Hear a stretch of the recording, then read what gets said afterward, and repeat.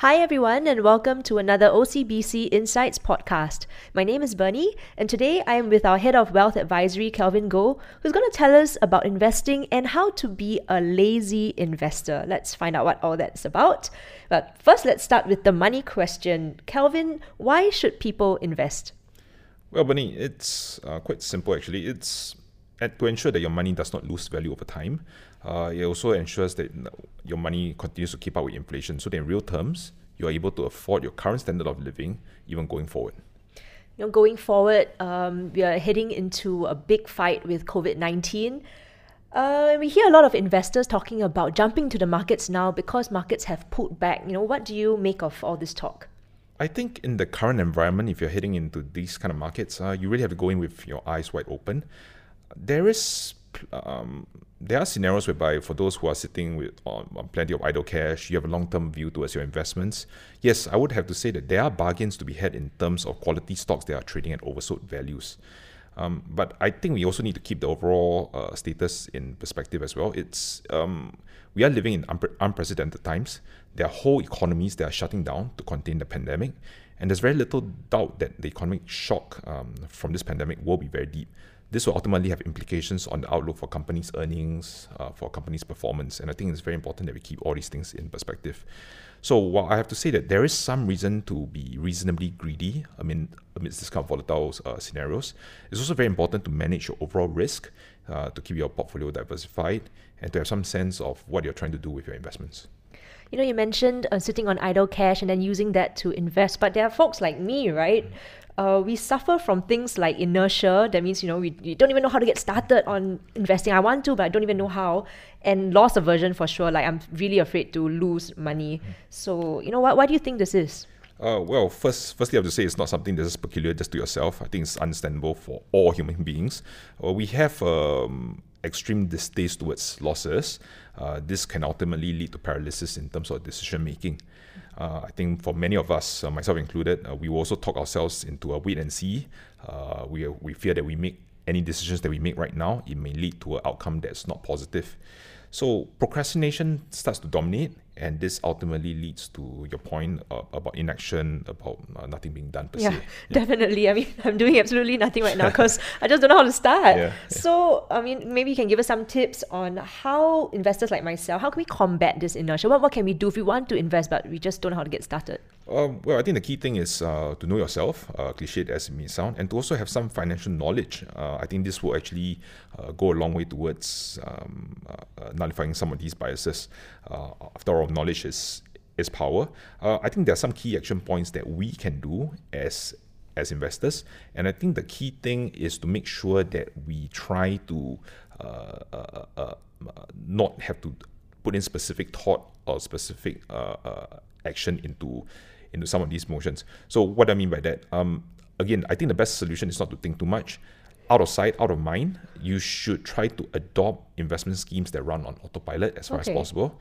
Monthly investment plan is one such scheme. This is a plan that relies on the concept known as dollar cost averaging. Dollar cost averaging, that's a big word. Exactly what does it mean and how does it work? Well, dollar cost averaging relies on a principle. So the approach is such that you buy a fixed dollar amount of assets on a regular basis. This is regardless of the price.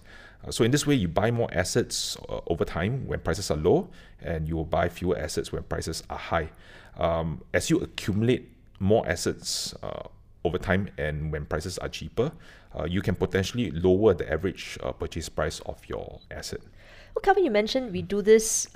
Dollar cost averaging means that we buy, like in a very disciplined way, Yes. the same amount. We put in the same investment amount over a long period of time. So like every month we just put that in, and we don't, in that sense, like pick a stock at that time, at that price. Yes, that's correct. Okay. Yeah. That definitely sounds like something, easier to do for newer investors like myself. Sure. And maybe you can tell us a little bit more about the benefits of this method of investing compared to the other method, which is, I guess, to put in a lump sum or to, pick a stock and then buy at certain times at certain prices.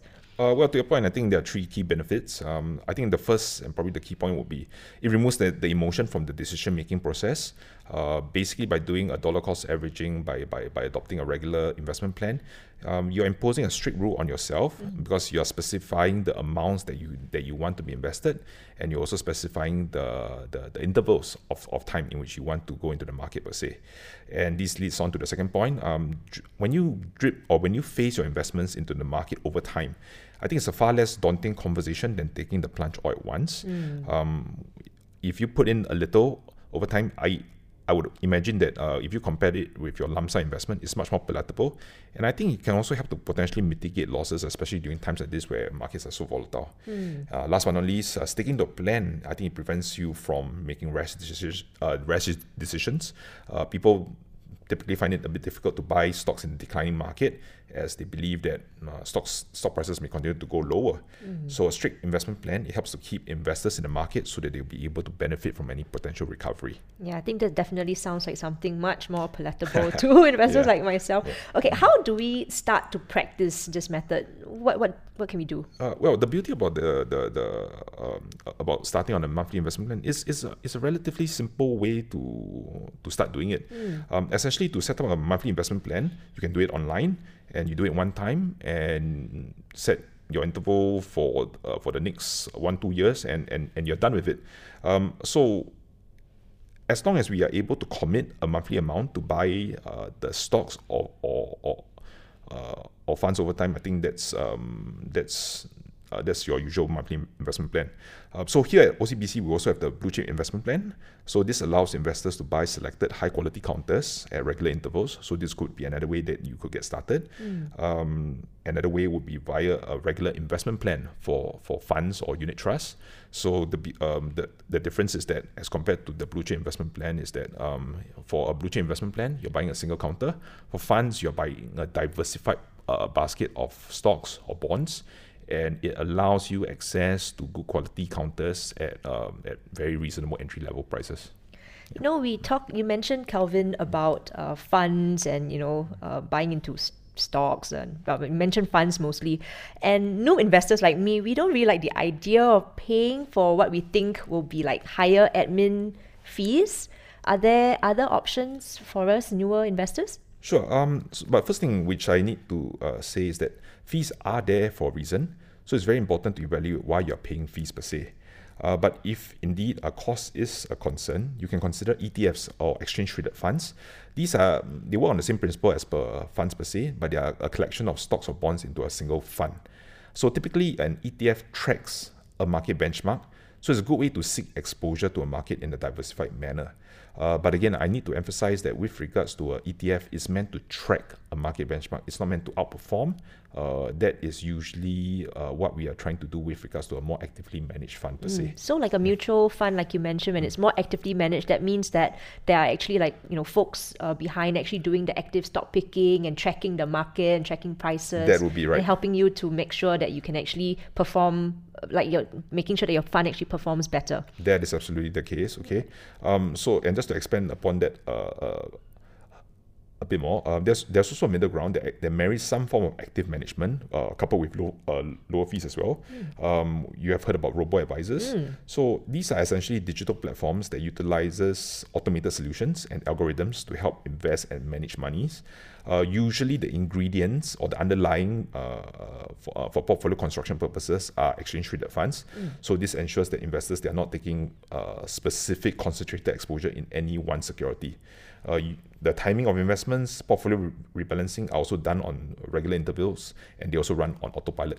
So this could be another way in which you could start on your investment journey for a relatively newer investor. And also that sounds like something a lazy investor would like, because essentially it means you don't actually need to actively keep looking at your portfolio, right?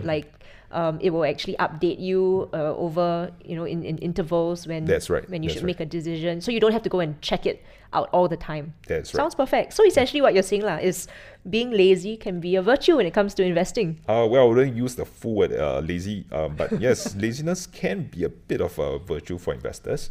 For myself, I believe that one reason why investments or portfolios don't don't do what they're supposed to do is that because sometimes there is excessive speculation or there's constant tinkering with regards to a person's portfolio. So I believe in situations like this, that most investors may be better off forgetting that they even made the investment to begin with and to just leave it as is, although subject to reviews from time to time. At the end of the day, this is just one investment philosophy. There are plenty of differing opinions on how one should invest. But I would like to emphasize that when it comes to investment, the simple truth is that they all require time. If there is one piece of advice that I can give, especially at times like this, is to have the long-term perspective, stay diversified, and yes, review your portfolio. And at the end of the day, remember what were the reasons why you went into investments to begin with.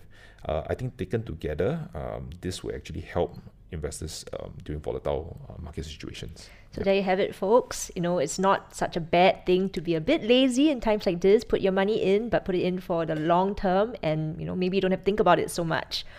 So I was here with Kelvin Goh, Head of Wealth Advisory at OCBC Bank. Thank you for listening today. This has been a podcast from OCBC Bank. Follow us on Spotify for more episodes like the one you've just heard.